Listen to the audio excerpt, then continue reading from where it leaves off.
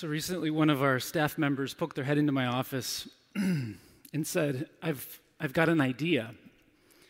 Then they shared the idea, and it was a good idea. And so in my head, I thought, that's a great idea. It makes a lot of sense. I think it would be really helpful and meaningful for our congregation. We should definitely do that. But what I said out loud was, okay. That was it. Thankfully, this person was not deterred by my lack of communication and said, so what does okay mean? Like, do you like it? Do you not like it? Right. So my wife actually reminds me about this all the time, that a conversation is not just a transfer of information. Okay was basically my robotic response saying, thank you, your information has been received. But that's not exactly how relationships work, is it? That's not exactly how relationships work, is it? No. I mean, we're Presbyterians and we live a lot of the time in our minds, so maybe we're all like, it's not a transfer of information? Conversations are interactions, right? They're giving and receiving and participating in an experience and in a moment together. But, and this is especially true sort of in our tradition, many times our experience of religion, the expectation is that faith is a transfer of information from God to us. So we open up the Bible and we read and we say things like, this is the word of the Lord. Thanks be to God. In other words, okay. But what if interacting with the Bible isn't just a transfer of information? What if we're invited to interact with it, to pay attention to our own response to what is being read, to respond with questions and ideas and our own stories, the stories or images or thoughts that come into our own minds? We read the Bible as a way of participating in a shared experience with God and with others.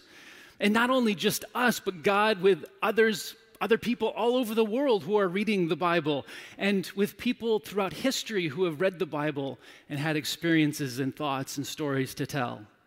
The way that God's Spirit moves in and through the Bible is by inviting anyone and everyone to join the conversation, to bring our own unique perspectives and presence into the conversation. Make sense? All right, let's try it. John chapter 6.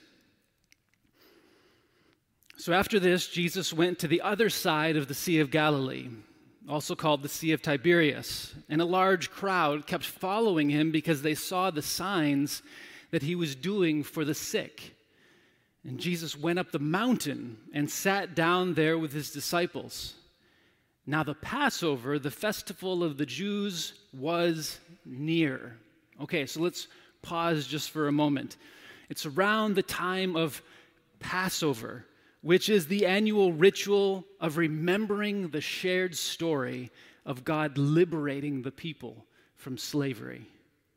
So instead of just giving his followers a long speech about God's liberation movement and the story of the Exodus, Jesus acts it out with them and for them. We just crossed a sea, following Jesus just like our ancestors followed Miriam and Moses through the Red Sea. And now we've come to a mountain just like our ancestors came to the mountain of God in the wilderness, the mountain where the people received the Torah, or God's commandments, which would become the foundation for the Bible. There on that mountain, they received their sacred text. So feeling this story in their bodies on this journey with Jesus, they might have intuitively been wondering as they came up to Jesus, what might Jesus give us on this mountain? What might we receive on this mountain? And then as participants ourselves, in the reading and hearing of this story 2,000 years later, we might wonder, what do I want Jesus to offer me? Now, if that question comes, pay attention to the first thing that comes to your mind, like the very first thing that comes to your mind.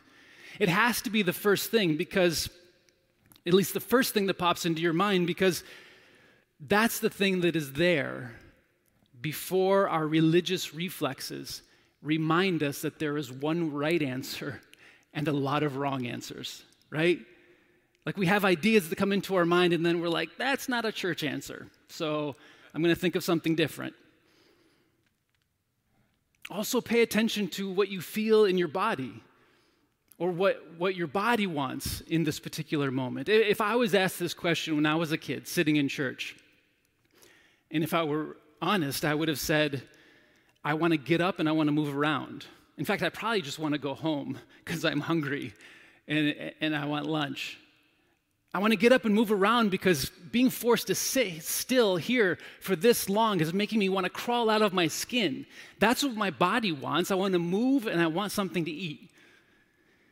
But then along the way, I learned that that wasn't the right answer, right? So I had to give other answers, like, I want Jesus to teach me how to love God, or I want Jesus to teach me how to love my neighbor.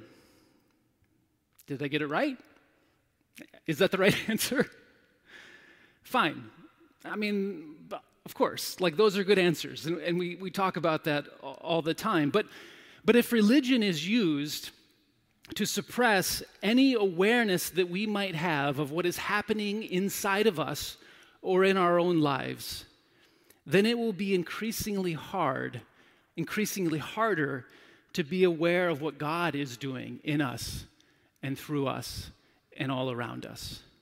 If religion is used to suppress any awareness of what we really need, then it becomes increasingly difficult to care for the very real needs of other people, right? Like if I'm not supposed to pay attention to my needs, then why are you paying attention to your own needs?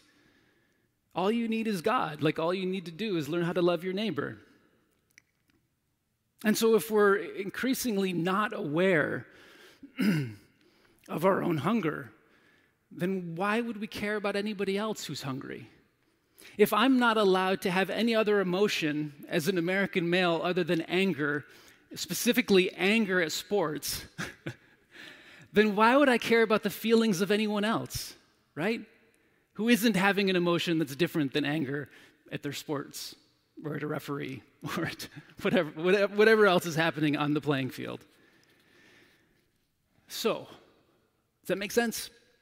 If there is no wrong answer, only honest answers, what would you want Jesus to offer you?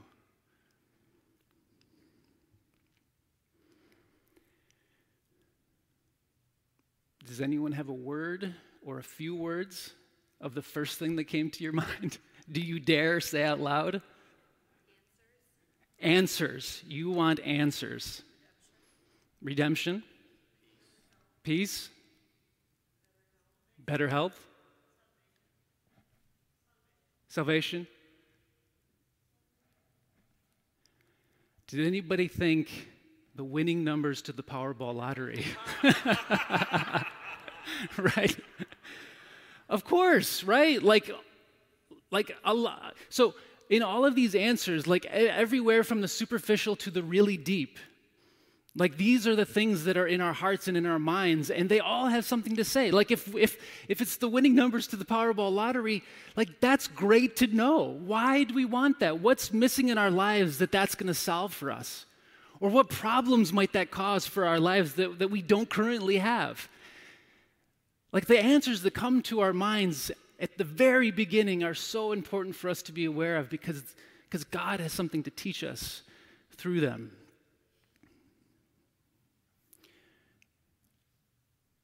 So let's find out what Jesus actually gave the people on that mountain. Continuing in John 6, verse 5. So when Jesus looked up and saw a large crowd coming toward him, Jesus said to Philip, "Where are we to buy bread for these people to eat?"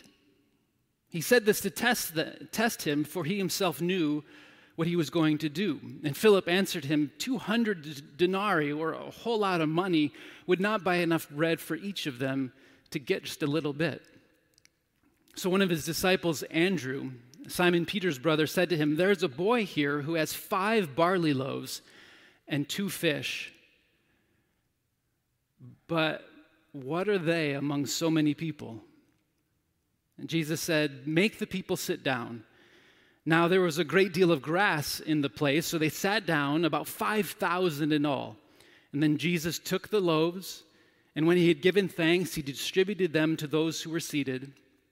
So also the fish, as much as they wanted. And when they were satisfied, when their bodies were satisfied, he told his disciples, "Gather up the fragments left over so that nothing may be lost." So they gathered them up, and from the fragments of the 5 barley loaves left by those who had eaten, they filled 12 baskets. This is the word of the Lord. Thanks be to God. This is the word of the Lord. Information received. Any answers there? No? Just more questions? So let's not miss the importance of Jesus feeding people. When I was doing youth ministry just out of college, I used to take kids to volunteer at different homeless shelters to prepare meals and participate in some other things. And so anyone who wanted a meal had to first attend a church service, which we were usually involved in. And so you had to listen to the words before you could eat. I mean, does Jesus not realize that some people might eat the bread and the fish and then leave before he's able to say anything? Like, how come Jesus hasn't figured this out? We obviously figured it out.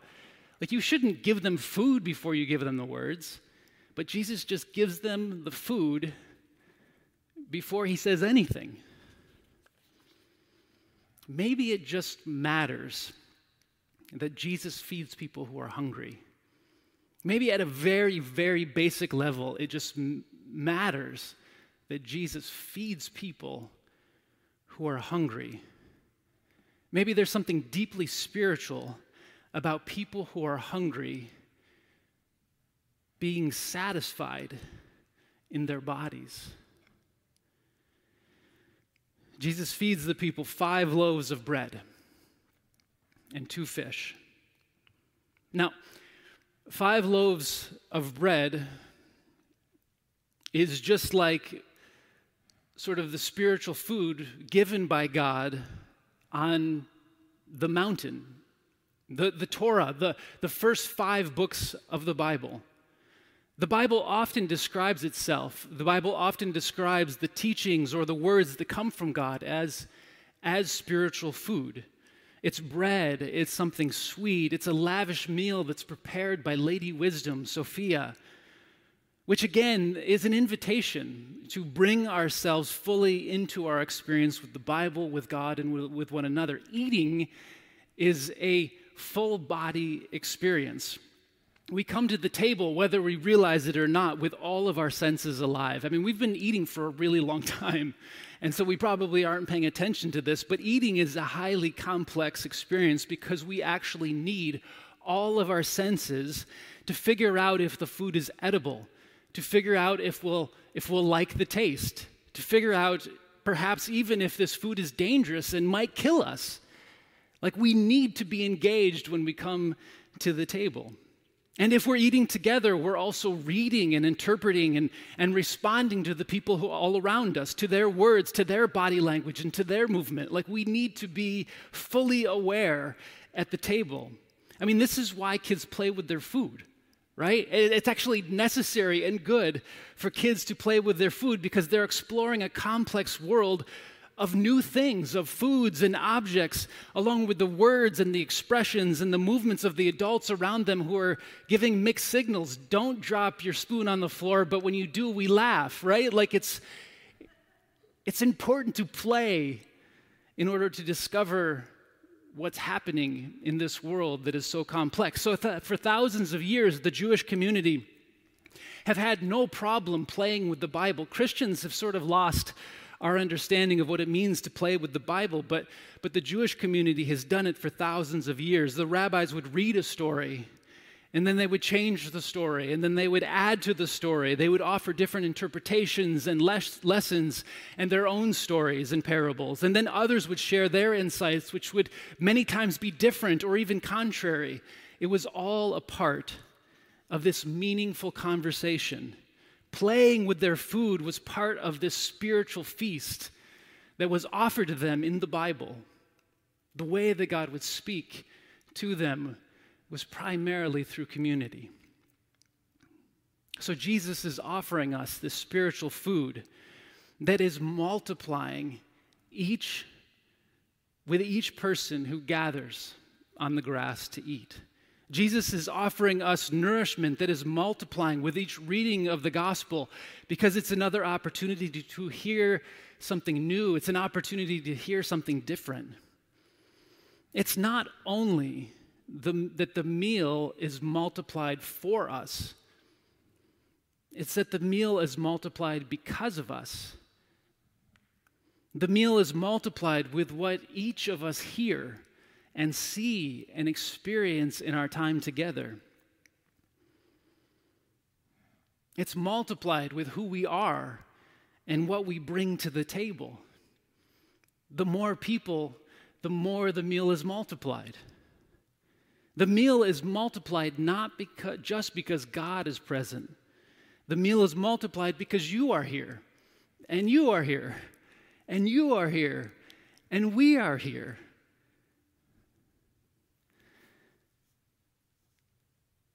So next week we'll talk about the fish. But today, as we come to the communion table, I invite you to pay attention. Specifically, I invite you to pay attention to what's happening within you. What stories, what experiences come to your mind as we walk forward, as we take the bread, as we drink the juice. But I also invite you to, at some point in this time, to pick up your head and to look around at everyone else who is here today. Each person here brings something to this meal that ultimately is nourishing for all of us. This meal is so much more nourishing and significant because we are eating it together. So, as we pay attention to our own experience and as we pay attention to one another, we are being fed and we are learning to notice that God is with us too. Jesus, we pray that you would allow us to be fully human as we engage with your word, as we engage with your presence, as we engage with one another. In Jesus' name we pray. Amen.